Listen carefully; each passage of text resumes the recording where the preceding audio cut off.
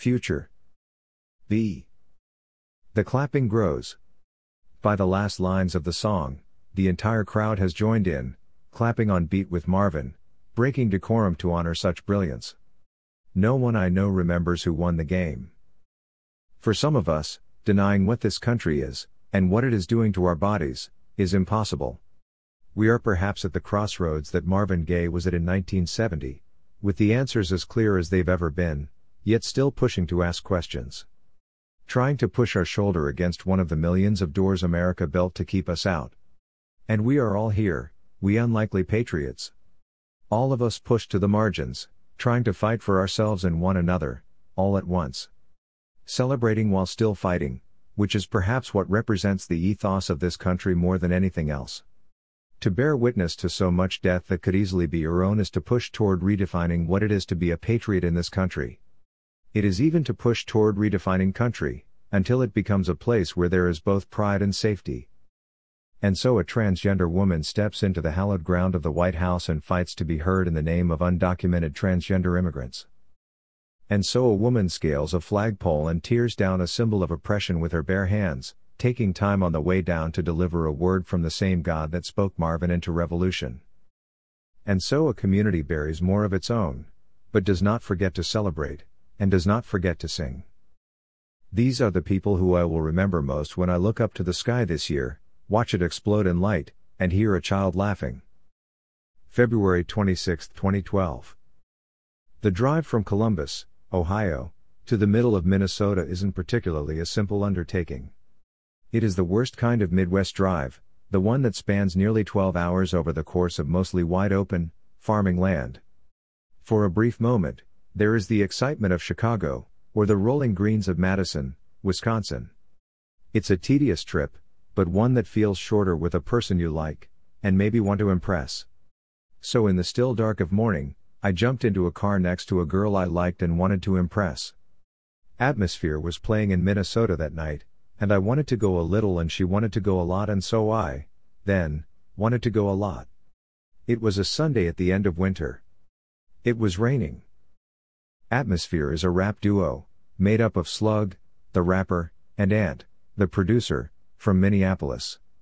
They are, in many ways, the darlings of the Midwest underground rap scene, the crown jewel of Minneapolis indie hip-hop label Rhymesayers.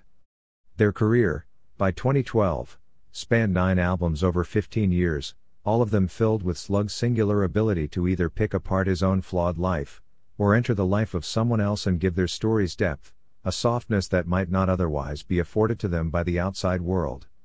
His natural eye toward empathy is why, even with fans stretching all over the country, the passion for Atmosphere in the Midwest is at its most eager. Slug is an MC that comes across like the guy you might bump into telling a story at the supermarket or the diner. A pal of your parents who comes by to talk about the days that were both good and old. Couple this with the fact that they are seemingly always working, piling on hundreds of shows in most years while also dropping a consistent stream of EPs, and their status with kids in working-class Midwest towns is cemented. The 5th Atmosphere studio album, When Life Gives You Lemons, You Paint That Shit Gold, is, by all accounts, a concept album. Slug spends most of the songs looking into the lives of people who are struggling, single parents, minimum wage earners, just trying to hang on to what they've got before someone comes to take it away. In 2008, I was struggling my way through my early 20s, leaving a good job with the state to sell music at a local bookstore because of some flawed punk concepts about principles. Every hour I worked stocking records and CDs or bantering with some customer about the importance of grunge felt like I was slouching my way closer to some type of freedom, even though there were months I could barely afford to keep my phone on, or times I had to wait until direct deposit hit at midnight on a Friday before I could eat. There are the politics of chosen struggle. What it is to not go home, when going home might be a more comfortable option. When Life Gives You Lemons, You Paint That Shit Gold was filled with anthems for me and my friends. Kids who were getting by, leaning on each other when they could. Kids that would pool their money and get a pizza on a Saturday night after working for 10 hours. It was this album that played at house parties in whichever apartment had the most space to spare. This album that I would have in my headphones while I walked home from work in the rain, with my dark hood pulled up over my head. On February 26, 2012, Atmosphere had a show in St. Cloud, Minnesota, which is about 45 minutes outside of Minneapolis. They were playing in the Atwood Ballroom, a banquet hall type venue on St. Cloud State University's campus. Not exactly the ideal setting for an underground rap show, but it was still not enough to turn us off from the journey.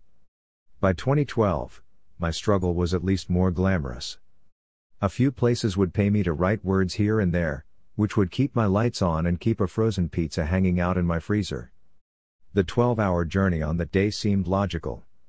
My Sundays were mine and mine alone. I had just crawled out of the wreckage of a horrible relationship, and the potential to spend that much time in a car with someone who I liked felt thrilling. Someone who maybe liked me back, or at least didn't think too poorly of spending 12 hours in a box with me, traversing the vast landscape of soybeans. We stopped for a few minutes in northern Ohio while the sun rose.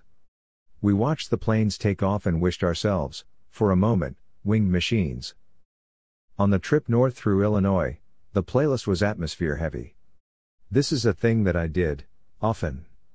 Listening to the act on the way to see the act, trying to figure out what songs they might play. I was missing the NBA All-Star Game for this, something that I had strongly wanted to watch, but was told not to worry about by my smarter friends. One of them rolled her eyes, exasperated. "You like this girl, right?" she said.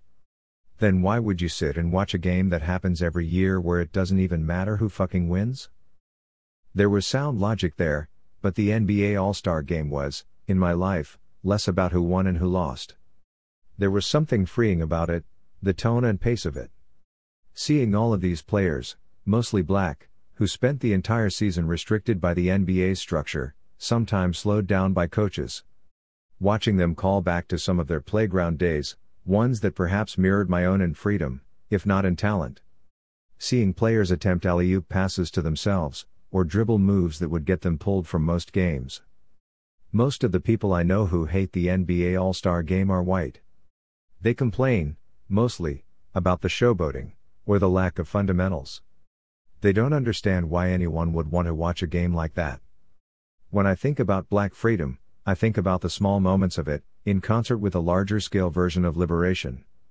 The NBA All-Star Game brings me joy as it brought me joy to run on the blacktop and throw a no-look pass, or watch someone dribble a ball through someone else's legs and get a chorus of oohs from spectators. There is something about performing toward our roots in this manner, without an eye toward the white people who may be watching us, following our every movements with fear, or disgust. My favorite parts of a road trip with another person are the moments where silence allows everyone in the car their own thoughts, and the space to assume what the other person is thinking. The song Dreamer from When Life Gives You Lemons is about a teenage mother who is raising kids on her own. She fantasizes of a better life until she realizes that her family is the better life. This song filled the car as we crossed through the middle of Wisconsin, and it made me think of the value in someone who is willing to see the world and write about it in the way that Slug does. The consideration of empathy in mainstream spaces does a lot, but what it might do better than anything is convince someone to fight for your life after your life is taken. Or, at worst, it might convince someone that you don't deserve to be murdered because you wore gold teeth or typed a curse word into a box on the internet. For most of the drive I considered this. Slug, championed as the MC who could tell stories accessible enough for everyone in the world to enter. I envied this then, from the passenger seat of a car being driven by someone I desperately wanted to talk to in that moment, but instead pushed my lips to a small bottle of sweet tea to keep our silence hours. There is a real excitement in seeing an artist play a show in, or around, the city they're from. I've made trips across the country to see punk bands and rappers play tiny dives in the towns that made them. There's a natural comfort that takes the stage. It comes with, I imagine, the comfort of knowing you could fall into your own bed after you're done. I haven't seen Atmosphere since February 26, 2012, mostly because I haven't been able to catch them in Minnesota again. That night, what I remember more than anything is feeling, for a moment, like the floor might collapse under the weight of our collective thrill. I don't mean the usual anxieties about the collection of bodies in a packed space. I mean, during the show, when Slug leaned over the stage and told the audience to jump, everyone jumped, and when I landed, I felt the floor bend itself underneath us all, like it was gritting its teeth just to contain our endless celebration of this hip-hop homecoming. And I did, for a moment, Look down and feel like if this were to be it, I would be alright. If the floor gave out and the walls caved in, and we were all trapped under the ruins of the Atwood Ballroom in St. Cloud, Minnesota, I would at least have gone in a room where people were getting free on their own terms. It remains one of the best rap shows I have ever seen, not just because I was there with someone who made me feel like there was a window for my heartbreak to crawl out of, and not just because I got to watch her smile and sway wide when the first notes of Dreamer bled through the speakers. It felt, on that night, like there was a true contract between audience and performer. What Slug does on record so well, the communication of concern, translates even better to Atmosphere's live shows, where there is space to engage in plain conversation with the listening masses. That night, he put a sneaker on the edge of a monitor near the front of the stage, out of breath after playing through what felt like 30 songs in a row.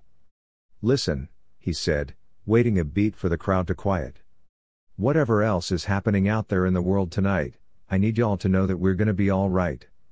We're going to make it. The feeling I love most is walking into night air after spending hours cloaked in sweat, dancing in a small room with strangers. If the night air is cool, the way it sits on your skin is a type of forgiveness. A balm for all of the heat you've leaned into. Sometimes, I think I still only go to shows for the way it feels to leave them, everyone pouring out of a bar or an arena, a collective gasp rising after everyone feels the same breeze at once." On the night of February 26, 2012, most phones didn't work in the venue. I watched everyone staring, frustrated, at their phone screens, as they were denied the opportunity to post a photo or send a tweet. I eventually turned mine off until I got my fill of the cool night baptism. I turned it back on at just past midnight. Trayvon Martin had already been dead for 5 hours. It was Twitter first, that night. Bits of a story, a shooting in Sanford, Florida. A teenage black boy. Iced tea and Skittles. Neighborhood watch. Emmett Till, again. Even in the younger stages of Twitter, I had only been on for about a year and a half, the details of the story were being best reported on the scrolling timeline, even though the information was disjointed, coming too fast. I hadn't adjusted myself to the routine like I have now. This was the first time I was reading about the murder of an unarmed black person in near real time. The first time I was seeing reactions to it from people online in the same moment it was happening. The boy didn't even have a name yet, he was just a parade of descriptions: black, hoodie, boy, walking, and then not. On February 26, 2012, people weren't yet insisting heavily that Trayvon Martin deserved to die. People weren't yet arguing over the hooded sweatshirt as a respectable piece of clothing to wear in the rain. The protests hadn't swarmed thick into the streets. His murderer hadn't even been charged. I sat on a bench outside of the Atwood Ballroom, scrolling through my phone, glued to it as I would learn to become in these moments each year after. Over my right shoulder, my date to the show read along with me, first Twitter and then small news hits. Every now and then, she would gasp, something quick and silent. I remember looking up and into the still lingering crowd and seeing another person scrolling their phone, stopped in their tracks. And then another, and one or two more. I imagined they were all taking in what I was taking in, even if they weren't. I wanted, for a moment, to share in this small horror. What a country's fear of blackness can do while you are inside a room, soaking in joy, being promised that you would make it through. On kindness. I am made more uneasy by a rage that rests itself beneath silence than I am with something loud, stomping along a house and making glass rattle. Growing up, my father was a mostly calm man, even in anger. Instead of spankings, he preferred long, drawn-out lectures, often peppered with stories, to get his point across. My mother's voice, naturally loud, did most of its work when joy was afoot. Her laugh was the type to echo through walls. She was a woman with a loud personality, loud smile, loud walk, the type of presence you could feel coming from miles away. In a largely black neighborhood, I grew up around parents who were not all like my own. My friend Josh, for example, had two parents that were both loud and stern, laying down strict rules and enforcing them at all costs. Other friends had relaxed, playful parents. These were my favorite. The ones who appeared to let all things slide. Video games played until all hours, basketball dents in a garage. One such set of parents, always gentle and thrilled to see me and my brother, split when we were just teenagers. The mother stayed, the father drifted miles away. We never saw him again. The mother, wrecked by grief, grew more and more silent as the years wore on. She stopped laughing, barely smiled when she recognized me on a bike going past her house. A few years ago, I'd heard that after her youngest son went to college, she stopped leaving the house altogether. In temperament, I am more of my father's son than my mother's. When I was 16, I was in a car being driven by two of my white friends when we were pulled over on I-270 in Columbus. We were speeding, tearing down the highway at least 15 miles over the speed limit. When the police officer arrived at the passenger window, where I was sitting, I was laughing loud, as my mother would, at a joke a friend in the backseat told to loosen the mood. None of us had ever been in a car that was pulled over before, and joking seemed like the right thing to calm us. The officer snapped at me. Asked, of course, if I thought anything was funny. Demanded to know what I was so excited about. This, before even addressing the white driver for his infraction. High school was the first time in my life that I had white friends I considered close to me. All of my black friends growing up were loud, sometimes quick to emotion. Among ourselves, among our neighborhoods, it all felt like it was the same volume. A low and safe hum. Kept within, away from those who may wish to dull it. Through high school and my playing time in college, my scouting reports for soccer all read the same. The highlights, speed, agility, instincts. The lowlights, balance, focus, work ethic. Toward the end, all of them that I recall had reads on my personality that felt odd. Words like passionate and fired up and emotive would hang in the closing sentences as compliments, I imagine, but uneven ones, given my play. I played sports as I imagined my father would have, all business, the occasional burst of outward emotion, but nothing startling. My freshman year of college, I played for my university as the first American-born player of color.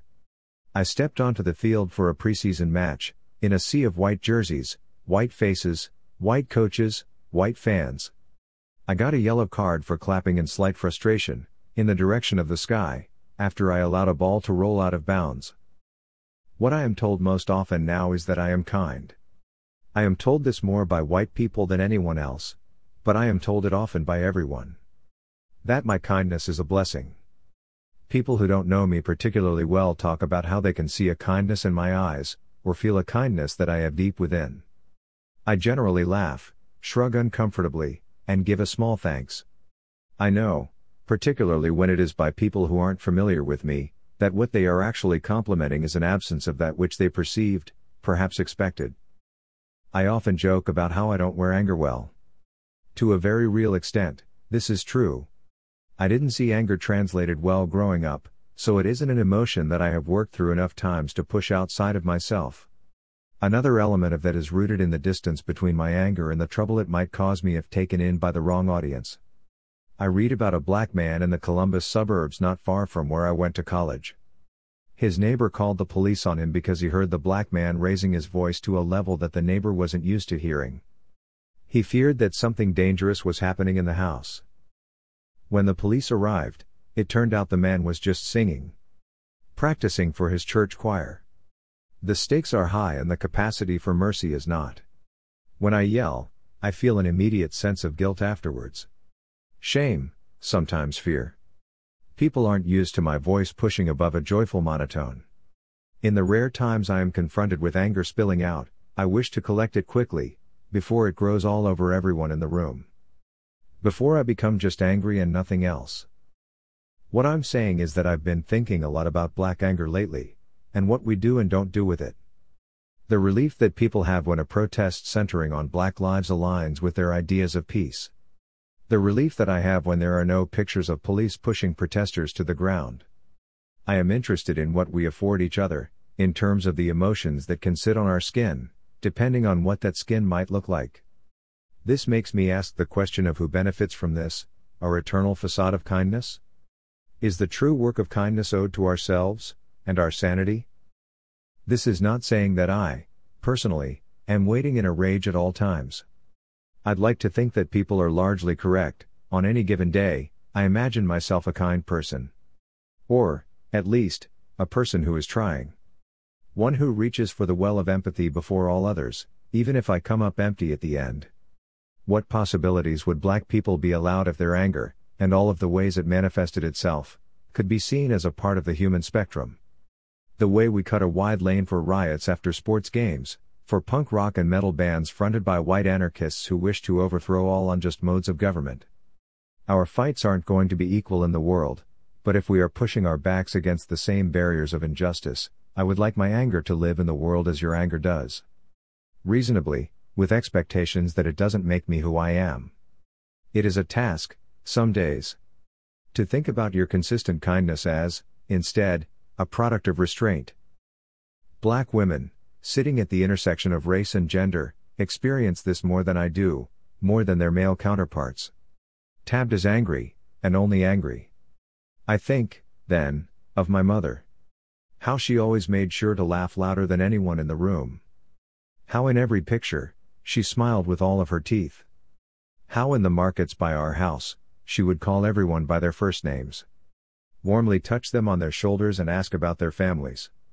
How, even then, on a day where she was exhausted, I remember walking into the store with her. She was not smiling, but kind to the white man behind the register, offering short but polite responses to his questions. When handing her back change, he looked at my mother and said, "Everything okay? You just seem so mad today." And I can't be sure, but I think I remember a smile, forcing its way along the edges of her mouth. In the summer of 1997, everyone took to the streets in shiny suits. This is the one where the mother dies. I feel drawn to apology, though I imagine you must have known it was coming. Here, perhaps I should tell you that she died in summer. If I say that I was at least outside rather than cocooned by cold, pressing my grief-slick face to a window, perhaps the image is more bearable. The thing about dying unexpectedly is that it certainly saves you the heartbreak of watching your loved ones fuss over you. I kissed my mother on a June night in 1997, and when I woke up, she was gone. That was it. I think sometimes it was better that way, to have our last moment be a routine farewell. Her throat simply closed in the middle of the night, a reaction to medication she was taking to fight against her bipolar disorder. Sometimes it isn't what we're battling that takes us, but simply the battle itself. Days before she died, she got to watch my brother, her oldest son, graduate from college. It seemed fitting, to go out on the heels of a celebration. A few months before we buried my mother, a casket was carried through Brooklyn, the Notorious B.I.G.'s body inside, and here is a myth I like to imagine about that day: a line of rappers watching his funeral with their hands out, trading in their street-honed rhymes and still-cocked guns for a shiny jumpsuit, perhaps a pile of chains. A stack of money with the promise of more to come. And no rapper was ever killed again, and every hood danced in the streets for 2 whole decades, every song dipped in a sweet samples that our mothers learned from their mothers. It's a lie, of course. But 1997 was, for me, a year of far-off myths that I wanted to come to life. I dreamed myself into an emotional survival that I wasn't afforded the opportunity to live in my waking hours. To have lost a beloved rapper first was a sad but gentle blessing. I was 13 years old and familiar enough with death to have felt its impact, but the loss of Biggie felt different, even more than the loss of Tupac just a few months earlier. If you happen to be alive in the Midwest in the mid-90s, equidistant from each coast, you got to enjoy mainstream rap at its sharpest and most complete rise, without the biases that engulfed the coasts at the time. After the Notorious B.I.G. was murdered in March of 1997, it felt like the ride was over. It briefly felt like perhaps the peak had been reached, and then came the blood and the funerals, and now the whole genre was on timeout, tearing itself apart at the seams. I remember a brief moment where my brothers and I had to become secretive about our rap intake, our parents growing concerned about the violence of it all. It felt a little heavier to rap along to songs about guns and death. My mother began to eavesdrop on the music I was taking in, cutting eyes at anything with a black and white striped parental advisory sticker on it. I was her youngest child and it was still the spring. She did not yet know that she would be gone. Mo money, mo problems, the Diana Ross sampled hit from the Notorious B.I.G.'s posthumous album Life After Death, was released as a single 2 days after my mother's funeral. It was my first time hearing it on the radio. Not just a single radio, but every radio. It spilled out of cars, onto basketball courts, people danced to it in parking lots after the sun set. The song sampled I'm Coming Out, an anthemic 1980s disco soul hit that arrived before I was born but existed in familiar homes in the years after, playing in the hood, or at the cookout, or anywhere you could find space for black people to dance. Mo Money, Mo Problems was the first time I considered the true work of the sample, to call us all back to something familiar, in hopes that we might ignore all that is falling apart outside. The music video for the song came out shortly after the single. I watched it premiere on BET one day on a break from summer revelry. The visuals are a celebration. Mase and Puff Daddy dancing, cloaked in shiny suits, and even with the ghost of Biggie hovering thick over the song, they laughed, swayed arm in arm, levitated underneath the face of their dead friend. With that, a new gate opened. The so-called shiny suit era. The commercialization of hip-hop, taken to an extreme. The party that never stopped. Puff Daddy on every single, blinding jewelry in every video, songs drowning in shameless soul and pop samples covering the top of the charts, gold albums for any MC who stepped in the booth.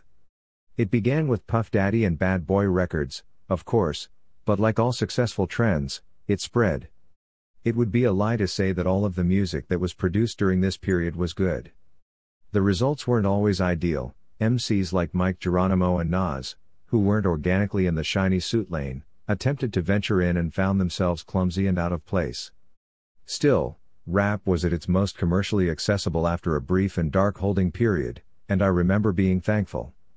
Drinking in every bit of excess from a small TV screen in Ohio, feeling like both rap and my life hadn't managed to change much at all, despite the hole left in the genre, despite the hole left in my childhood home.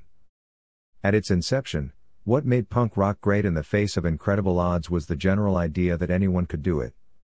It wasn't about making great music, it was about getting free. This isn't just something that Puff Daddy understood. Big Pun understood it while dancing in the Still Not a Player video. Missy Elliott understood it while spending the late 90s giving us new ways to see, hear, and feel. Big timers understood it when they realized that they had no business rapping, but did it anyway. Nelly understood it while becoming a Midwest success story, an MC who still sounds exactly like where he's from and doesn't apologize for it. Cameron understood it in 2003 while freestyling on Rap City, counting hundreds of dollars. This, too, is a response to grief. Covering yourself in the spoils of your survival and making music that sent people dancing in the streets again. What I took away from 1997 wasn't how much I'd lost, though that burden was mighty. I remembered the songs my mother loved once, repurposed for my own pleasures, and this made it feel like she had never left. The shiny suit era, for all of its detractors, was a gift in that summer and beyond. A small light out of the loneliness that had found its way to me. In New Orleans, the people dance on caskets. They cut the body loose while the funeral rolls slow down a street. Onlookers join in and celebrate the life of the deceased, whether they know them or not. The band plays loud and long into the hot night, and the line of dancing people grows and grows. I watched this once when I was young, in 2002, a few years after my mother's passing, when I'd learned to move on. People, covered in sweat, both crying and yelling out in joy. Strangers hugging each other, and singing along to whatever tune the band saw fit to carry us home with. It made me reconsider the true purpose of a funeral. To see it, instead, as something that makes death memorable for those still living, something less fearful to sit in. A way to show the dead that we'll be all right, that we can go on without them just fine. After Katrina, when I came back to the city for the first time in a couple of years, there were bodies floating on the water. People were searching for their loved ones. After a couple more days, caskets, unearthed by the flood's ferocity, began floating through the streets. It was haunting, the unburied floating next to the once buried, both home and far from home, all at once. On my last day there, a man on some higher ground took out his horn and began to play while a few caskets, some turned sideways and empty, floated below us. A few people, weary and sad, started to clap slowly along, on beat. We make our own music to celebrate our dead where we must. I'm saying that I wish I knew what joys could be unlocked by tragedy before my mother died, but I'm thankful to have learned it shortly after she was gone. No brass band played for her as she was taken into the cemetery, no dance spilled out in her name. But in the summer of 1997, I learned what it is to feel someone everywhere. On the radio, every time I heard Mo Money, Mo Problems, I would think of how it might just have been the one rap song that my mother would have given allowance to. How she might have smiled and swayed at the familiarity of Diana Ross for long enough to ignore the lyrics. The gloss and shine of the era wasn't just for the suits and the sound. It was all a distraction. A small and delightful manipulation. The only way that rap could have survived after being declared dead under a hail of bullets. It was all a trick to pull our eyes away, and it did, for me. And, look, I am not saying that the mass commercialization of rap music saved the genre or saved lives. It had vast drawbacks, some of them still being felt today. Shifts in production and marketing that started to water down the genre then haven't really stopped, leading to a current-day market where there are, quite literally, too many rappers. But I wouldn't take it back. It was what I needed in the moment, and still what I need now. The thing about grief is that it never truly leaves. From the moment it enters you, it becomes something you are always getting over. I will take healing in whatever form I can, and I heard my mother's voice singing underneath that music. I heard her slowly making her way back home. The thing that I can't promise is that heaven exists. I like to hope that it does, despite growing less and less connected to an idea of a higher power with each year. My mother died without knowing that death was coming for her, and I like to imagine her somewhere comfortable, a place where she can make peace with that. Selfishly, and more than anything else, I'd like to see her again, whatever seeing in the afterlife might look like. I'd love to sit across from her and hear her laugh at something, anything. I'd like to tell her about the summer of 1997 while someone sits behind us and plays a horn, slow and beautiful. I'd like to tell her about how I went outside for the first time 2 days after we covered her casket in dirt and heard the notes to a song she could sing along to. I'd like to tell her that I played basketball late into the night that summer, with the words to that song fresh on my tongue. That the radio played rap again, even in the suburbs that I hated. I'd like to tell her that I did not cry at the funeral, but I didn't dance either. Not until weeks later, when I finally let go and flailed my limbs to the radio behind a closed bedroom door, crying and singing, feeling myself get closer and closer to freedom with every unhinged movement. You should have seen me, I'd tell her in our new and clean heaven. You should have seen me. I did, she'd say. I always did. Nina Simone was very black. In the song Pirate Jenny, originally from 1928's The Threepenny Opera, a maid named Jenny, who works at a cheap hotel in London, plays out a fantasy in which she gets revenge on the townspeople who have treated her so poorly. A pirate ship, with 50 cannons, 8 black sails, and a skull on its masthead, rolls into the harbor and fires on the city, destroying every building except the hotel. The pirates walk ashore, into the ruins of the city, and put all of the townspeople in chains. Upon presenting all of the chained townspeople to Jenny, she orders the pirates to kill them, before sailing away with the pirates to new land. I first heard Pirate Jenny sung by Nina Simone when I was 12 years old. The record, from 1964's Nina Simone in concert, spun in the living room of my childhood home while I played on the floor. In Nina's version, Jenny works at a flophouse in South Carolina. She watches the pirate ship grow closer, larger, out of her window. For years, this was the only version I knew. In the world Nina Simone builds around the song, the already harrowing tale takes on a new, more terrifying life. In hearing it for the first time, with the active imagination that comes with childhood, I could see the black ship through the walls. I could hear the chains locked around the arms and legs of the townspeople. I could hear their cries for mercy before death. I could see Jenny, standing tall on the black ship as it drifted away, sails raised high. I can only imagine that I still find Simone's version of the song to be so jarring because Nina Simone knew well that black people have a different relationship with boats, with chains, with the South, with freedom and the haunting that comes with not having it. Pirate Jenny was my introduction to Nina Simone, and it has informed how I have chased after her work ever since. Nina Simone opens her mouth and an entire history is built before us, where there is nowhere for anyone to hide from the truth as she has lived it. I view her now much like I did as a child, when I picked up the record cover to see the woman behind the voice. Nina Simone, of dark skin and a nose much like my own, never afraid. I have been thinking a lot lately about how black people have to hold on to our stories, or tell them for ourselves.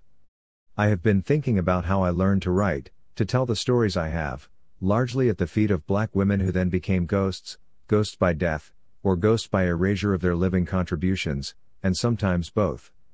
I think of Nina Simone's legacy, and I see the legacy of so many black women I know, who have had their work reduced by all of the hands that are not their own. Today, movements are stolen and repackaged with faces America finds more palatable.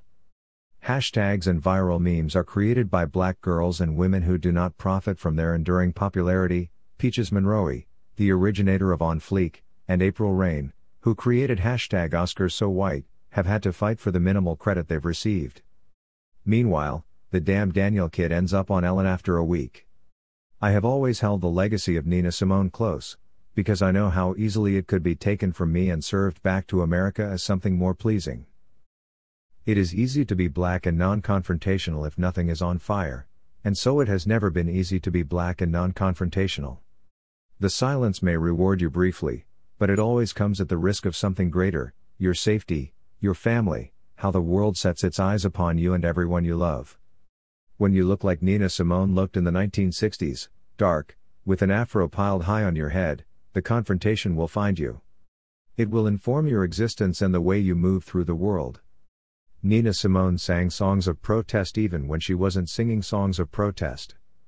Every song was a plea to be seen through that which was burning around her. I say burning, and mean that Nina Simone wrote songs while churches were being blown from their foundations.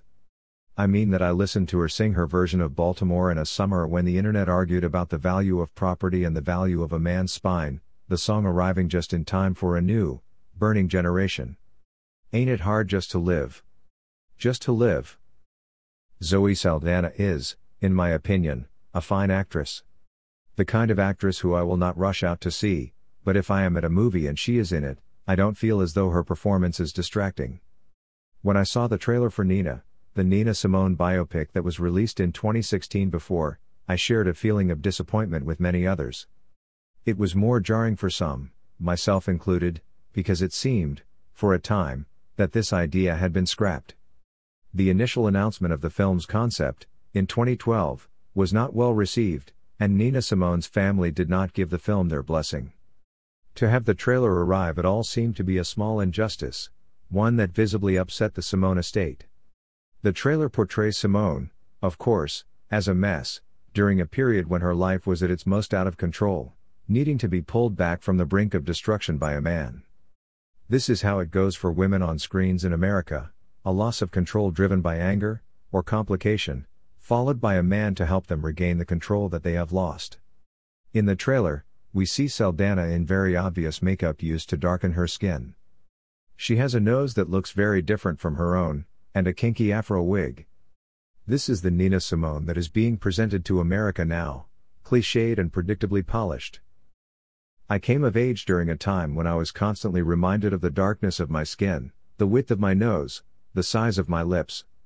I am similar to Nina Simone in this way. When I chose to take up jazz at 13, driven in part by Nina's influence, my white jazz teacher told me that my lips were too big to play trumpet. This led to my father marching into his office with record after record of large-lipped black trumpet players, spreading them all out on his desk while I sat in a corner and watched.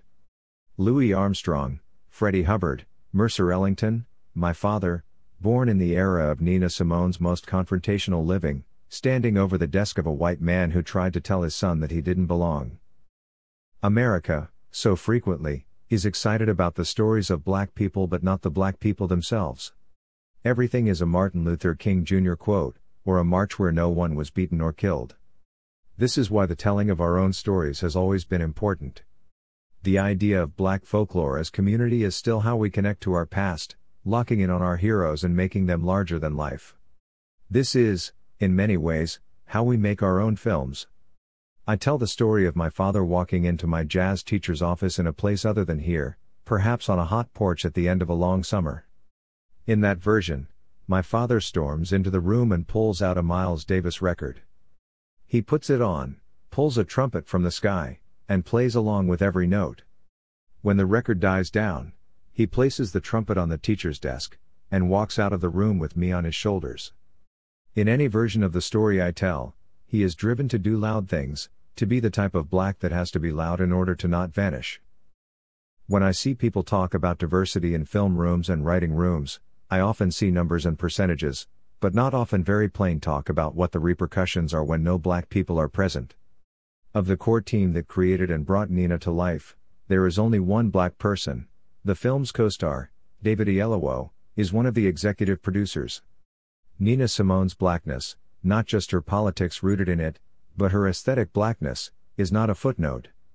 The fact that no one in the room was able to point this out serves as this film's undoing before it is even released.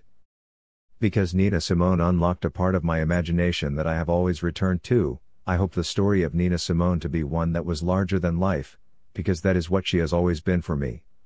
I wanted to hear folklore, a story of a great black woman surviving violence through more violence, driven by her incredible gifts. Here is the story I hope we tell. Nina Simone's blackness didn't wash off at the end of a day. Nina Simone sang Sinner Man for 10 minutes in 1965, and the whole earth trembled.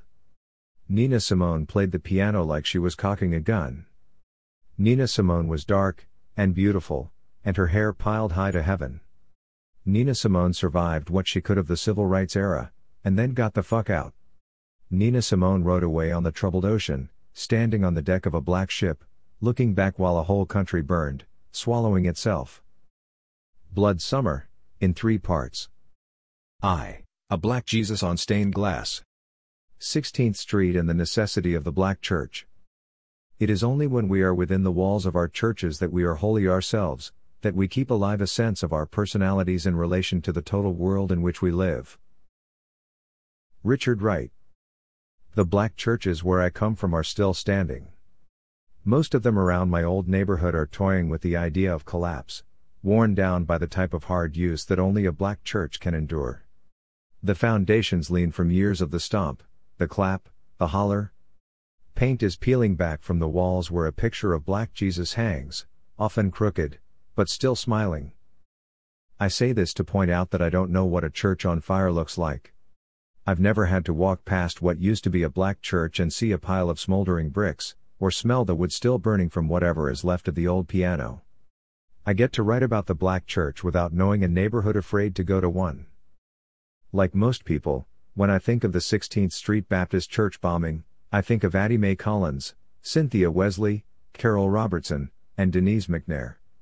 I think of the 22 injured, some who never fully recovered from their injuries. I think of Reverend John Cross Jr., who in 2001 recalled how the girls' bodies were found, stacked on top of each other, clinging to each other for dear life. Though the church holds ceremonies for our dead, no one goes to church to die. I know that which makes the black church a sacred thing also makes it a thing that is feared. The African Methodist Episcopal Church, AME, was founded by Reverend Richard Allen in 1816 Philadelphia, formed from black Methodist congregations along the Atlantic, eager for independence from white Methodists. Still, during America's decades of slavery, nothing shook white slave owners more than black religious meetings. Prayer meetings and religious movements of slaves were closely watched by slave owners. Some slaves were whipped if they prayed to Jesus. After emancipation, black Americans in the South built sanctuaries of their own as a way to find refuge in a country that still didn't feel like the promised land. The greatest mission of the black church, historically, has been to care for the spiritual needs of black people, with the understanding that since the inception of the American church, the spiritual needs of black people have been assigned a different tone, a different urgency. It is the difference in looking out on a land that you believe is yours, and a land that you were taken to, forced to build. During the civil rights era, black churches served as holy ground. A place where black organizers could meet, strategize, pray, and give thanks. The organization of black resistance has always sparked white fear, never greater than when violent bigots see a building where black people are praying to the same God that they do, and doing it with so much fire, so little worry. When a place like this also becomes a base of power for social and political movement, it becomes a target. Taylor Branch, a historian of the civil rights movement, once estimated that from 1954 to 1968, there was a church bombed almost every week.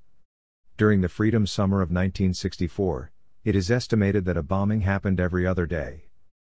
The thing that we do on a day like this, where history arrives and reminds us of who it has buried, is that we look back and think about turning points. How a monumental day of violence changed everything that came after it. What hurts me the most is that we don't get to do that here. We do get to mourn Addie Mae, Cynthia, Carol, and Denise in the best way that we can. We do get to reflect on what it means to live in a world where little girls can get dressed up to go to church and not make it out alive. But there isn't the satisfaction of knowing that we live in a world where this could never happen again. In the mid-90s, 59 black churches burned, mostly in the South, leading then-President Bill Clinton to sign the Church Arson Prevention Act. But churches still burned. The black church was still a target. In the summer of 2015, Dylan Roof walked into the Emmanuel African Methodist Episcopal Church in Charleston and unloaded a handgun. In the days following, 6 black churches were damaged or destroyed. I imagine this to feel like the whip being taken to the back of any black community that dares pray to the same Jesus as its white counterparts. When the fear of death is omnipresent, when it has followed you into houses of worship for as long as you've known how to say a prayer, praying becomes an act of immense urgency. To be black and know how sacred this is, to see a whole history of your sanctuaries burned to the ground, or covered in the blood of your brothers and sisters, it demands you to give yourself over to a loud and eager prayer. One that echoes through an entire week, until you are called back again. The Black Church, where we can do this without apology, without the politeness of anxiety. Yes, be loud, and free, and rattle the walls with song. Yes, clap, and stomp, and sweat on whomever you must. Yes, leave baptized and clean. Yes, survive another week and pray for another. When the 16th Street Baptist Church was rebuilt and reopened in 1964, it did so with a new stained glass window. The Wales window depicts a black Christ with his arms outstretched, his right arm pushing away injustice, his left arm extended in an offering of forgiveness. There is a replica of this window in a church near my old neighborhood in Columbus, Ohio. It is said to be inspired by a verse from the Gospel of Matthew, "Truly, I say to you, as you did it to one of the least of these my brothers, you did it to me." I think about the image often, though not of the black Christ. I think about that expectation, to hold off injustice with one arm while still consistently offering forgiveness with the other. I think about how often that is what blackness in America amounts to. Even when grandmothers are burying their children, and their children's children. What forgiveness looks like when there are still churches being blown apart, still black bodies who arrived to pray, and ended up murdered. When the right arm is reaching into a fire to push away decades of injustice that still presents itself, how long before the whole body is engulfed in flames? I don't know what a community does when it has no more forgiveness left, or when it knows what forgiveness in this age truly means. I don't know how a country can forgive itself for the deaths of those 4 sweet girls in 1963, just as I don't know how it can forgive itself for the consistent assault on black sanctuaries ever since. Still, as thankful as I am to come from hands that still reach out for forgiveness, I am even more thankful to come from a people who know the necessity of rebuilding. Who know what a church does, know how to drink all they can from it, and refuse to let it be torn from them. 2. Another rope, a newer city. The legacy of Ida B. Wells and the death of Sandra Bland. Our country's national crime is lynching. It is not the creature of an hour, the sudden outburst of uncontrolled fury, or the unspeakable brutality of an insane mob. Ida B. Wells. What makes the dead body worthwhile is that it was once living. It is true that in every instance of Black Death, we adorn the dead body with its accomplishments. We name the people who loved the person who was once alive. We look for the pictures where they once smiled into the sun, their camera turned on their own face. And we do this, consistently and loudly, because we have to. Because we have seen enough death to know what untruths feed on a body at rest. I say this to illustrate the point that I do not want to talk about Sandra Bland getting her dream job, or the joy that seemed to fill her life before she lost it. I want to speak plainly about the hanging of black bodies from anything in this country strong enough to hold them. It took 3 men to remove Ida B. Wells from a train car in 1884, and for his trouble, one of them got her teeth marks in his arm. She should have never been asked to move from her seat to the smoking car of the train, and she knew this. She measured the fight and took it on. This is my favorite story about Ida B. Wells' life. It's the one that will show up first when you click on a Google Doodle, and I tell it to someone every year on the day of her birth. It makes sense to tell the story every July 16th. I like to think that Ida B. Wells always knew what we see so clearly now. When black men die, they live on, almost forever. When black women vanish, they often simply vanish. When enough outlets tell you that your life is an exercise in rehearsing invisibility, when you become invisible, it just seems like you're performing the grand closing act. I admire the work of Ida B. Wells, of course. But more than that, I admire her consistent refusal of silence. It is present in all of us, I believe. But I become most inspired when I see it in black women. I come from a long line of black women who spoke, who moved with authority, direct descendants of the school of Wells. It took 2 men to arrest Sandra Bland on the side of a road last week. One was holding her firm to the ground while she cried out in pain and, perhaps, fear. We are to believe that she assaulted one of the men, though we do not see it. We so rarely do. We are to believe that Sandra Bland was hanged 3 days later, though we are not clear on how her body was fixed to a metal bar, or what was used to hang it. But we are to believe that it hanged, nonetheless. We are to believe that this was due to a traffic stop. We are to believe that she was planning a bright future. We are to know that it will not exist. It is impossible to even mention America's history of lynching without mentioning the woman who fought most fervently to dismantle it at a time when men were being dragged from their homes and hanged for not paying debts or being too drunk in public places. Or, in other cases, for displeasing law enforcement. There is sacrifice in that. In being a black woman who fights and is alive at any time in this country's history is a sacrifice. It can still get you a death sentence, though the knife is fashioned differently. When Ida B. Wells couldn't go home to Philadelphia, she fought in Chicago. When the mobs came for her in Chicago, she went to England. And like so many black women, she fought and lived and loved a family and built a home and rode and pushed to the front when the front did not want her there. And she did not want to stop the fight until more black women had room of their own, until black men stopped being hanged from trees. But Ida B. Wells died an unceremonious death in 1931, and we are to believe that Sandra Bland hanged from a jail cell on a summer day in 2015. It was the failure of kidneys that took Wells at age 68, not any of the violent mobs, their wetted teeth shining against the moon.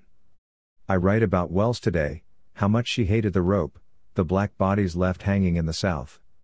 And I write about Sandra Bland today, the all too familiar death, the dead body that this country has come to know, the one that we write about even when we are not writing about it. And my hands can't help but shake. I don't know anything more about Sandra Bland than anyone else, other than the fact that I want her life to be one that is not forgotten. I want us to honor the living black women who fight, and I want us to fight for the black women who no longer have the honor of living. I want us to respect the legacies that were remarkable by virtue of boundary pushing, and I want us to respect the legacies that were remarkable by virtue of being alive and loved. I want these statements to not be brave, or unique. I want them to be expected. 3. On Black Grandmothers and the Art of Dying on Your Own Terms. During the time in my life when my grandmother was still living and wholly present, I rarely recall her smelling of anything other than smoke. She smoked more cigarettes, a brand that currently can only be purchased online, and, I'm told, at a few corner stores in the Florida Panhandle. More cigarettes were mostly notable because they used brown paper to wrap the tobacco instead of the traditional white paper that most cigarettes use. My grandmother seemed to always have her thin brown fingers wrapped around a stick of thin brown paper, so often that on some days it seemed like the smoke was rising from her hands all on its own. If she needed to get into her purse for any reason, she often had to sift through a graveyard of emptied red and green packs of cigarettes, cursing under her breath the whole time. The smell of them, though, was distinct. I had no language for it as a child, sitting outside of her room and breathing it in while watching her watch Supermarket Sweep in the evening, or watching her watch some soap opera during the summer days when school was out. I found myself not even having language for it as it lingered on my clothing after a good hug. It wasn't until years later, while taking a road trip through the South in my early 20s, that I could name it. In South Carolina, after a hard rain, I walked through an old plantation. And it was the smell descending from the trees after they made room for the storm. A humble attempt at forgiveness. Almost every black grandmother I know smokes. I once hugged a friend's grandmother while she was holding a cigarette, and it burned a mark onto my t-shirt. After which she took a long drag, looked me up and down and said, "You gotta watch that, honey." I have known some who put out their cigarettes, look down at them with disgust, and say, "I swear, I'm gonna quit one of these days," which we understand to mean, "I swear, I'm gonna die one of these days."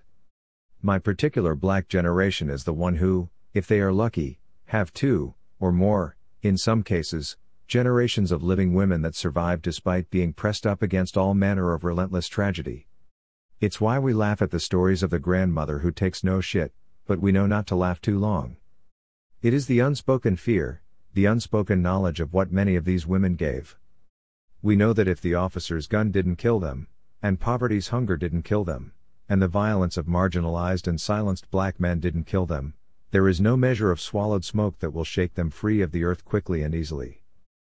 There is pretty much no violence in this country that can be divorced from this country's history. It is an uneasy conversation to approach, especially now, as we are asked to behave in the midst of another set of black bodies left hollow. The Southern Black Church has always been a battleground in this history of violence. Most notably, of course, during the Freedom Summer of 1964, but even beyond. The Church, if we are to believe that it still exists for this purpose, is a space of ultimate humbling and vulnerability. In the South, the Black Church is also a place of fear. To attack the innocent where they feel most secure is cowardly, of course, but it is also a reminder.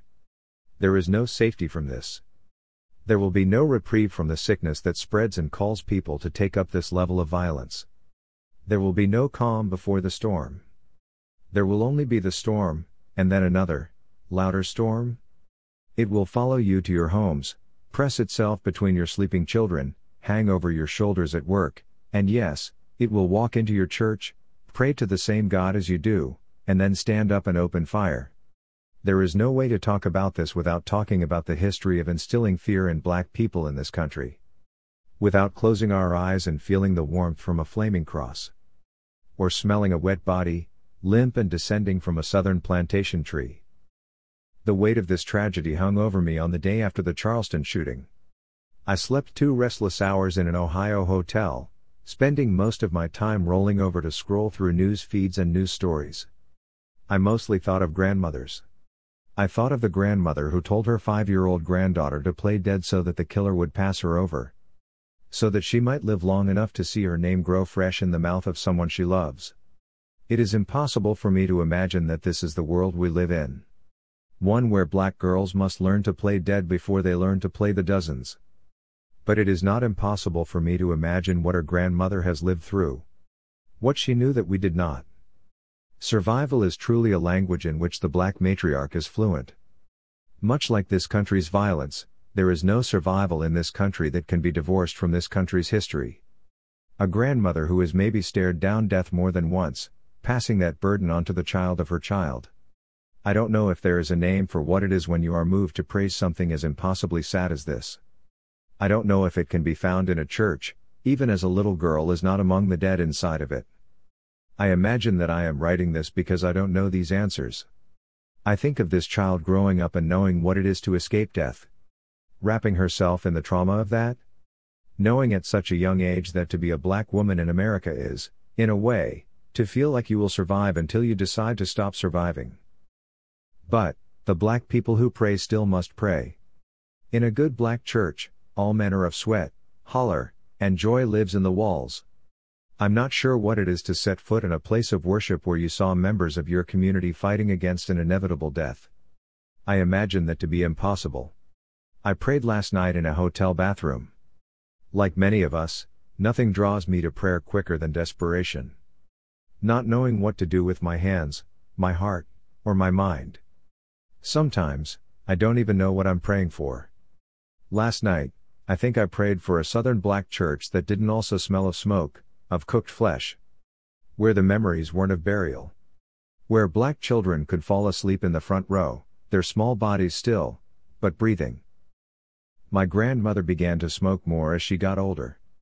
When she moved to her own apartment, down the street from my childhood house, I'd visit and see empty packs of more cigarettes littering the table. Occasionally, when she'd tell me that she was thinking of quitting, I never knew if she meant the cigarettes. I'm not sure that she ever stopped, though I don't imagine she did. She died in the South, in Alabama. I don't know what smell rises off of the trees there after a storm, but I like to imagine that it's the same smell that is rising in South Carolina today. The way I'd like to imagine it, our grandmothers are with us, even when they're not with us. Teaching us how to pray. Teaching us how to survive. August 9, 2014. It is early, and inside of an airplane sitting outside of the San Francisco airport, a mother is asking a person 2 seats ahead of me to switch seats, so that she can have a window seat for her son, and he looks at the world outside of this metal container that is dragging us back to somewhere in the waiting Midwest. I have this fear of heights, but I do find the appeal in looking out of windows during flights. In Oakland, where I spent the past 5 days reading poems in hotel rooms with friends that I only get to see a couple times a year. 2 nights ago, one of them ran up to the roof of the hotel at night and looked over. Everything below was an impossible darkness. It's that kind of height I find myself uncomfortable with. Some would tell me not a fear of heights so much as a fear of falling. Planes work if you can manage to not think of the machinery.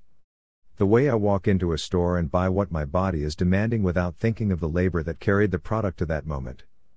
But, this mother wants her son to understand the world from this height, and the person in the window seat she wants isn't moving. So she is loud now, shouting in the name of her child, who also isn't moving, and who seems preoccupied with the small screen in front of him, where 2 cartoon characters are wrestling each other over some treasure. I am thinking of what it must be like to not have a desire to get close to heaven at a time like this. A time when there is just a hint of morning coloring the sky as the waning darkness fights against it, making it so that everything above is the color of blood pushing its way across a dark surface. This is the part of the flight I live for, being pulled into the impossible beauty above and feeling like I could touch it if I wanted to. I'm not particularly excited about going back home today, though I do miss it. The dying summer and covering the Midwest in a kind of heat that doesn't afford anyone the mercy of Oakland's proximity to water. It is one thing to love where you're from and miss it, and another to fall in love somewhere else and then have to pull away. When the mother gives up on the person 2 seats ahead of me, she makes eye contact with me and my precious window seat. I pretend to not notice, nodding my head along to imagined music coming out of my detached headphones. But I'm a poor actor, and have no luck convincing her of my being oblivious to her suffering. Standing over me, she pleads, explaining that her son has never even been on a plane before, though has loved watching them from below. And she wants him to have a window seat so that he'll maybe be less afraid. And I know that I have been afraid and found comfort in seeing. In the turning of my head to that which I fear. And so I surrender my seat and I watch the eager mother carry her son in her arms, to that which she thinks will make him whole. I push myself into an aisle seat and prepare for the long flight home, considering that perhaps life is too short for fear. There is always going to be something outside, waiting to kill us all. Fear in 2 winters. When people squint at my name on something in front of them and then ask where I'm from, I tell them Columbus, Ohio. When they look again and then, perhaps more urgently, ask where my parents are from, I tell them New York, smiling more slightly. Occasionally, I'll get a person who asks where their parents were from, and I humor that as well. No one has ever gone beyond 2 generations before me, but I look forward to the day where it all plays out, me in line at the bank, or at a deli, someone attempting to trace my lineage to a place they feel makes sense. Me, eventually saying, well, I'd imagine Africa came into play at some point, but now I'm here, so who can say really? What people are asking in this exercise is never about where I'm from. The question they're asking is, why doesn't your name fit comfortably in my mouth? And we both understand what this is asking, and my toying with the asker usually doesn't win me any points. The answer they are digging for is less exciting. My parents converted to Islam in the 1970s, when many young Black American-born New Yorkers found their way to the religion. A desire for reconnecting their roots to something that felt more like home than Christianity. My father, before Islam, was Catholic, though I'm not sure of my mother's religion. They took new names. The name Abdurraqib means servant of the observer in Arabic. It is hard, even now, for people to imagine that any Muslim people are not people who came here from another country. In the mosque I went to as a child, I felt most comfortable because I didn't have to repeat my name to anyone I spoke it to, but I did have to apologize for my flimsy Arabic, or my distance from tradition. In this way, I was often too Muslim for one world, but too steeped in American culture for another. But the person who has to prepare themselves to yell out my coffee shop order as a line grows, snaking behind me, is asking where my parents are from. So they are asking how I got a name like this. So, today, I simply say, it's Arabic. The distance between curiosity and fear is tragically short. They are, like sleep and death, within the same family, a quick nudge pushing one directly into the other. Because it has been so long, what people maybe don't remember about Muslims before September 11th is that there was always curiosity that felt like it could take a sharp turn into fear at any minute. My freshman year of high school, I found myself pressured by teachers and administration to come to school without my kufi, the traditional male head covering. I was told it was a distraction, as it sometimes led to other students snatching it off and running through the halls with it. The school attempted to lean on its no hats policy, which caused my father to come into the office, with Islamic texts by his side. This was in the late 90s, when a public school surely should have had to reckon with students of different faiths before, but seemed unequipped to do so. When they were met with resistance, when it was begrudgingly decided that I could still wear my kufi to school, the curiosity shift happened. The leap from fear to anger can be even shorter, particularly when people feel the need to defend otherwise abhorrent actions. On the morning of September 11, 2001, I woke up in my freshman college dorm and started to walk down the hallway. It was my new friend Brittany's birthday. In the early stage of college, finding and clinging to new friends is vital. Brittany played volleyball and I played soccer, so our teams had to show up to campus early to train. She was from a small town in Ohio, telling me on our second night at school that she had only ever seen a few black people in her life. This was casual, not something said while sitting, fascinated in my presence. She would talk to me about her town and all of its moral grayness. When you are not surrounded by any black people, and therefore not directly threatened by their presence, it becomes harder to justify seeing black people as threatening when you encounter them in real life. Brittany and I got along because we were both escaping, like most people on our small, suburban campus. We bonded in the fact that we weren't escaping things that were especially harmful to us. All of our siblings had gone to college. Our parents supported our dreams. We were two athletes, playing sports in college. Brittany simply wanted to escape the mundane of her small hometown. And I wanted to escape what I, at the time, imagined as a strict Muslim household. One that restricted my pleasures, my ability to fully dance into my rapidly changing personality. With me, freedom was emotional and mental, not tied to geography. My father's house was a 10-minute drive from our college's campus. And yet, I lived in a dorm. On the top bunk that I jumped off of on September 11th to start down the hall to Brittany's room. I got her a card and a small bag of candy that she liked. As I walked that morning, I noticed all of the doors in the hallway were swung open, and people were sitting at the edges of their beds, unusual for a Tuesday. In one room, a boy on the baseball team was holding his crying girlfriend. In another, someone on the phone with their mother, asking to be told that everything was going to be okay. When I got to Brittany's room, she was sitting on the floor. We watched the second plane hit the building together. We watched the smoke swallow the sky. We watched, as the people jumped, and jumped, and jumped. By the time I got to college, I had largely stopped practicing Islam. I still participated in Ramadan, the act of fasting for 30 days in an attempt to cleanse the mind, body, and spirit. I relied on that, and the structure it provided. I stopped wearing a kufi, stopped praying daily, unless I was visiting home. I spoke little to no Arabic, which I was always self-conscious about doing anyway.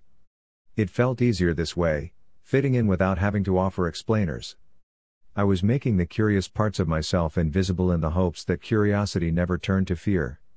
When I look back now, I find it amazing that I didn't imagine the path that the September 11th attacks would set us down, and how that path would open up the door to global violences against Muslims.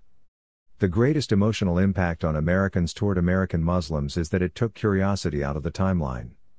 There was now only fear, turning rapidly to anger. In an age before rapidly updating social media sites, I would read about attacks on Muslims in schoolyards or mosques being set on fire, sometimes days after it happened. I would worry about my father, going to work in a state building every day. And my sister, studying in Madison, Wisconsin. Beyond that, I felt oddly divorced from it all. As if, when I stopped answering the calls to prayer, I inherited a type of safety. By the end of September, when all of the reports and findings about the background of the attackers were being rolled out, news reports would have large banners at the bottom asking things like, "Does Islam hate US?"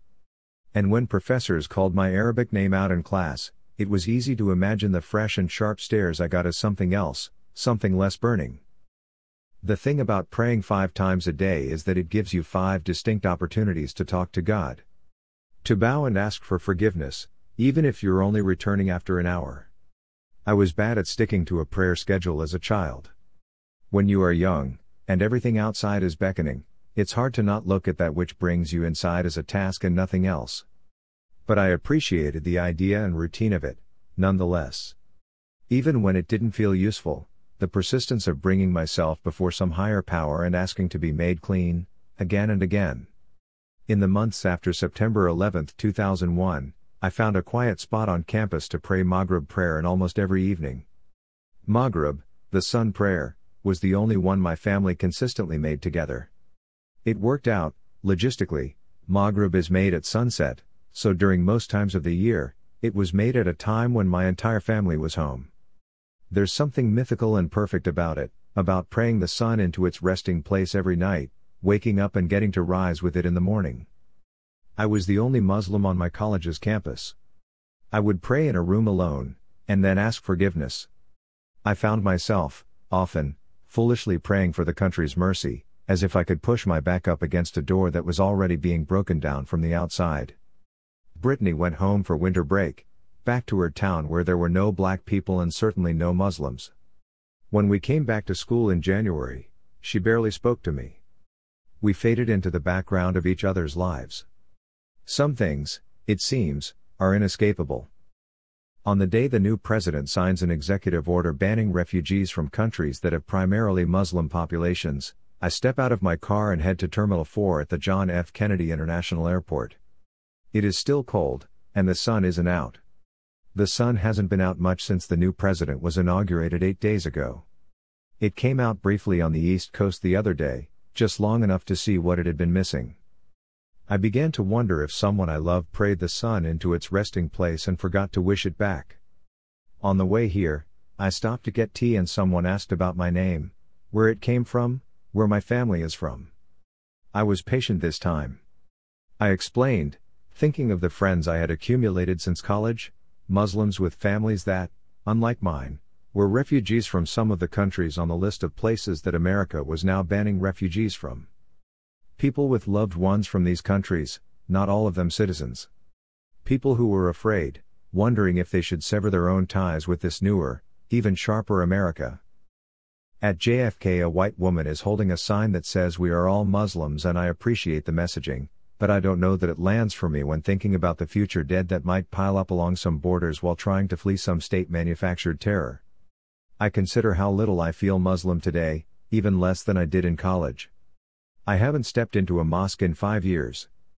My name, the only thing tethering me to people's idea of what Islam is.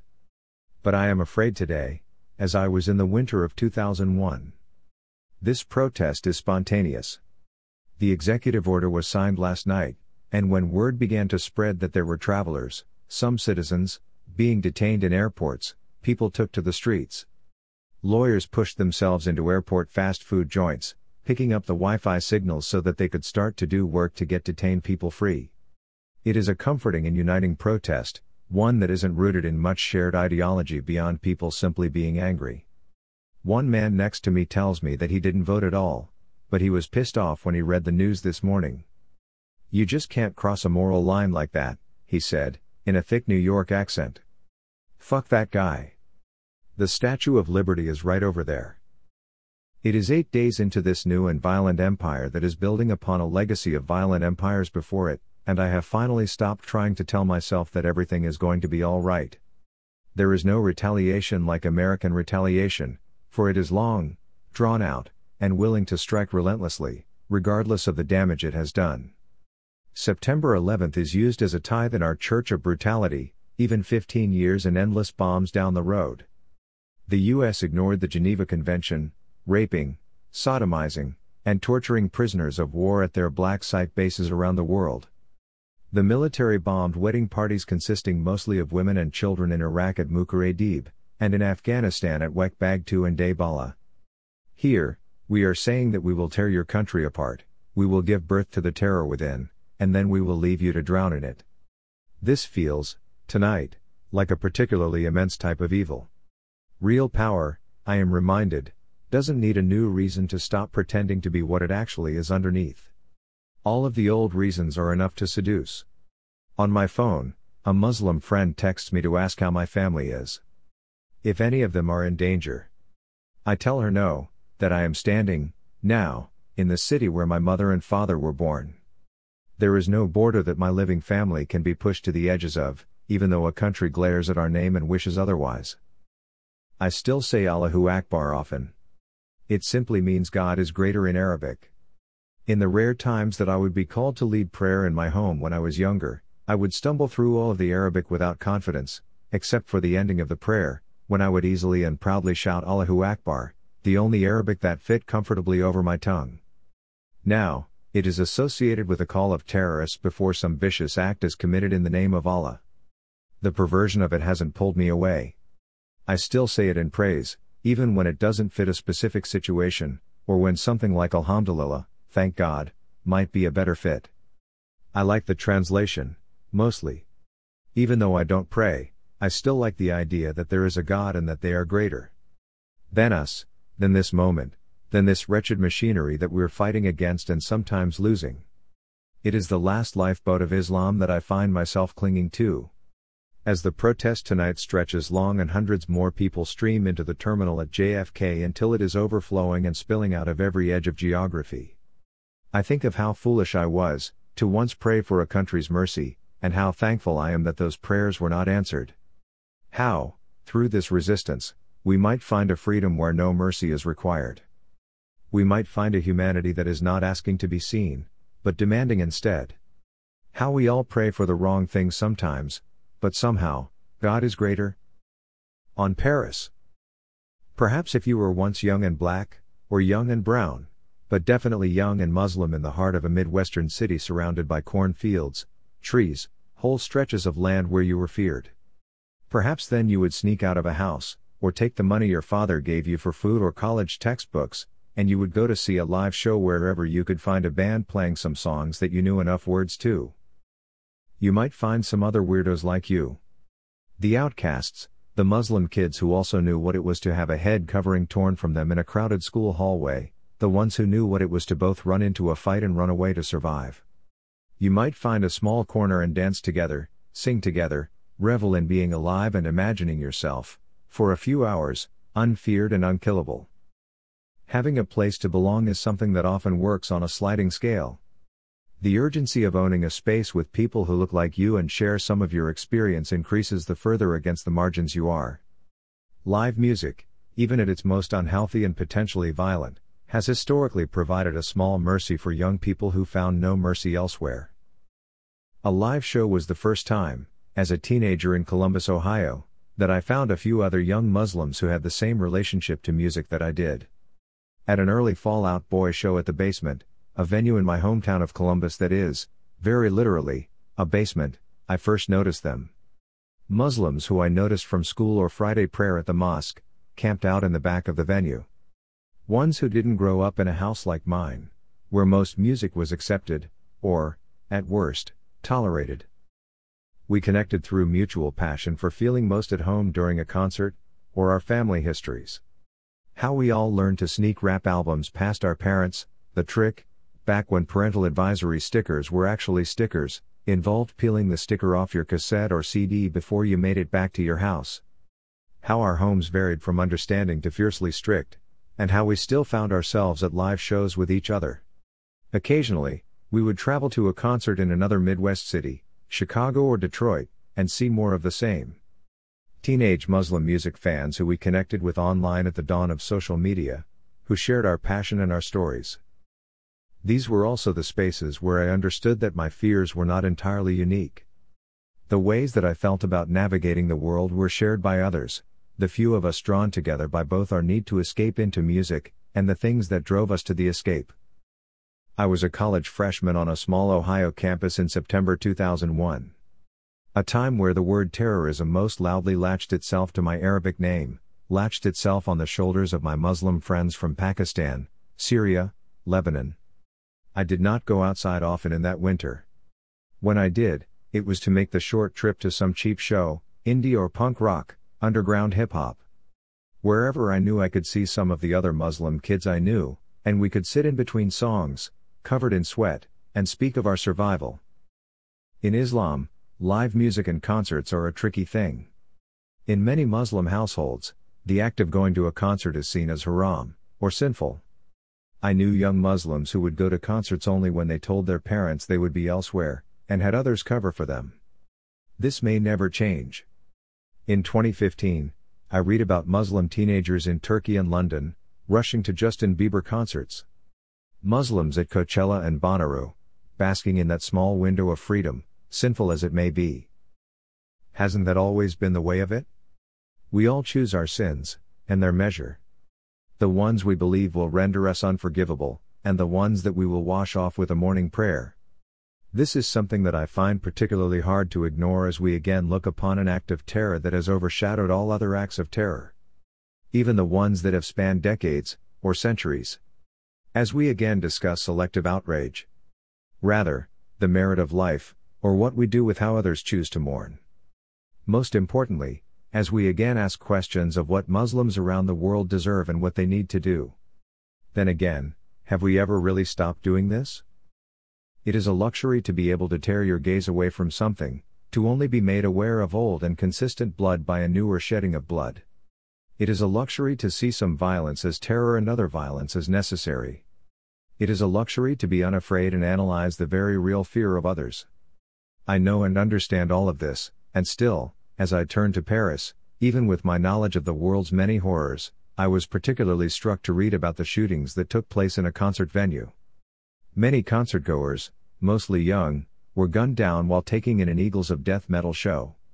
I consider the dead, how many among them may have gone out hoping for an escape from whatever particular evil was suffocating them. I considered how many may have been young Muslims. Then, as always, I considered all of the young Muslims still living. Historically, when people who identify as Muslim kill a large group of people who are assumed to be non-Muslim, the world wishes to see dead Muslim bodies in return. In America, men stand outside of mosques with guns. People urge others to violence against anyone who they believe to be Muslim. Worldwide, in response to this senseless violence, Muslims are assaulted, ostracized, and further misunderstood. I still hear and read stories about Muslims who navigate airports differently, aware of the discomfort that others have around them in that setting since September 11th. There are few things like being feared simply due to having a body. There is no way to easily come to terms with this. Those who fear you may wish that you simply make yourself small, if you refuse to disappear. This is how a simple, public space becomes something entirely unpleasant. This is how a place of release and joy becomes something you hold an arm's length away. It is hard for me to put these things together. Young Muslims around the world, afraid and eager to find a cleansing space. A concert venue, much like the ones where I felt most unafraid, covered in blood. A world, eager for revenge, people to hang their rage on. The idea of feeling most like yourself when watching live music seems small to some, I'm sure. I can only speak for how I found safety and comfort, while also considering how spaces of safety and comfort have become increasingly rare for young Muslims over the past 15 years. Attacks and intimidation at mosques aren't entirely surprising. Much like assaults on black churches, people will always come first for where you pray. But knowing what music, specifically live music, can do in these times, I worry about Muslims being afraid in those spaces. Or worse, being feared in those spaces. It is jarring, what we let fear do to each other, how we invent enemies and then make them so small that we are fine with wishing them dead.